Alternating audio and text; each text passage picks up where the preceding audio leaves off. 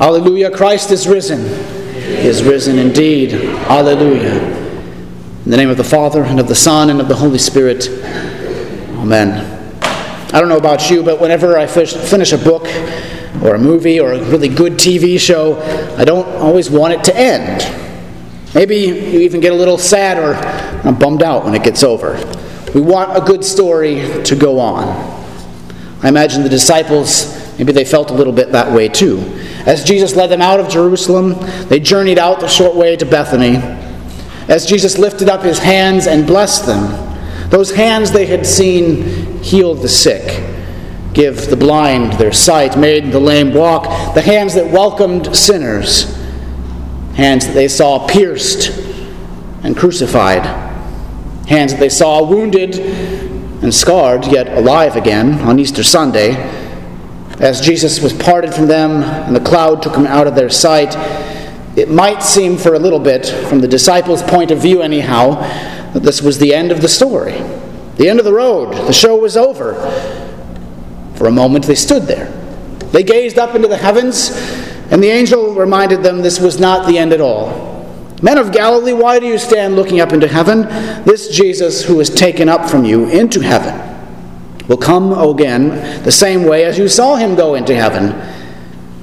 You see, for the disciples, for us, for our Lord's church, Jesus' ascension is not the end of the story, but rather in Jesus' ascension, his story of his salvation and his saving work for us continues. It goes on. Jesus' ascension is part one, really, of that true, never-ending story. That good news of Jesus come to save us, to rescue us, to redeem us, to make us and call us his own. This is what Luke begins this book of Acts by telling Theophilus and us, the hearers of the book, that this is really part two of the Gospel of Luke. The story goes on. In the first book he says, O Theophilus, I dealt with all that Jesus began to do and teach, until that day when he was taken up, after he gave commands through the Holy Spirit to the apostles whom he had chosen. He presented himself alive to them after his suffering by many proofs, by appearing to them for 40 days, speaking about the kingdom of God to them. You see, in the book of Acts, the story goes on. St. Luke tells us it continues. Jesus' saving work does not end. It goes on. It's a new chapter, a next leg of the journey, until, of course, our Lord returns, as he promised and as the angel reminded the apostles. Jesus' ascension now tells us how our Lord's work will continue, how his word and promise will continue to go on and be among us in his very word and promise. Here, through his church gathered, his people called, enlightened by his Spirit, through his promise, just as he said it would. Paul says it this way in Ephesians, that Jesus now fills the church. He is all in all. Just as the glory of the Lord appeared in that burning bush that was not consumed before Moses' eyes, just as he dwelled in the smoke and the fire of the tabernacle, as he sat between the winged cherubim in the Ark of the Covenant. Now, too, the glory of the Lord, but in human flesh, dwells in, and he fills, and he is present with us, his bride, his people, the church. So if we think about it that way, that means the church really is never empty. There could be 1 or 2 or 200 of us, and wherever and whenever God's word is spoken, whenever his water and word are poured over us, whenever his water and word are given and declared to us for the forgiveness of sins, whenever his word and bread and wine come and are his body and blood for us, the church is always full of his word and promise to us, his peace and comfort, full of Jesus crucified and risen and now ascended and ruling and reigning by his grace, his promise, his peace, his presence, full of his body and blood that give us forgiveness, full of word and water, where the Holy Spirit descends as he did on that Pentecost day, not too long after his ascension, that we too might rise and ascend with our Lord one day. This is the story that Jesus called and sent out his apostles and his disciples to declare.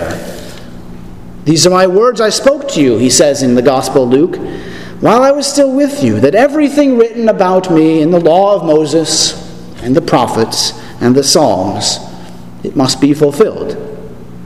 And then he opened their minds to understand the Scriptures and to said to them, thus it is written, the Christ should suffer and on the third day rise again from the dead, and that repentance and forgiveness of sins should be proclaimed in his name to all nations, beginning from that one place of Jerusalem, the place where it all happened. Repentance and forgiveness of sins. That's the work of the church summed up pretty well in just those two little words. It's what our Lord calls us here to his house, to hear again and again and again. The law that shows us our sin like a mirror. The gospel that shows us our Savior crucified and risen for us. God's judgment that all have sinned, each and every one of us. That we've fallen short of the glory of God.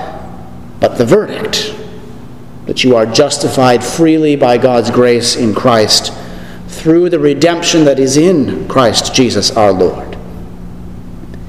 You see, our Lord called his disciples and then later his apostles to be part of this grand story, not to be spectators, but to be involved on the field, in the game, to receive his promise, to hear his teaching, to be witnesses of his death and resurrection, and then to be sent back out again, as the old song goes, to tell the old story of Jesus and his love for them, his love for the world, his love for each of you. And so by God's grace and his promise, we too are part of this grand and gracious story. A story that began for us in sin and sorrow, but now it's been rewritten. Now it has been rescued. You are rescued and redeemed and restored. You see, Jesus' death and resurrection and his ascension have secured for us a new ending, a new creation, a new life, a new name, a new birth from above. The old ending of death and judgment has been torn out, crumpled up, and thrown away in Jesus' tomb forever. And in its place, well, a new story has been written. And not with pen or ink that can fade and deteriorate over time, but with Jesus' holy, precious blood, his innocent suffering and death, written in the Lamb's book of life, each one of your names, by that precious blood.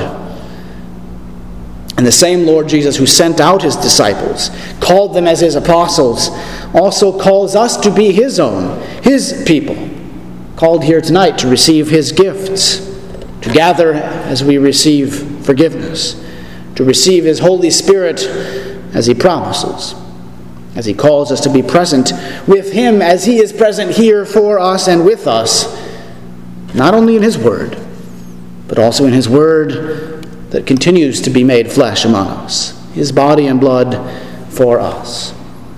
Called like they were to be witnesses as well, to tell others of this great story, this good news, that in Jesus' ascension, your salvation continues. And that's a story that never ends. And so a blessed Ascension Day to each of you. In the name of the Father, and of the Son, and of the Holy Spirit. Amen.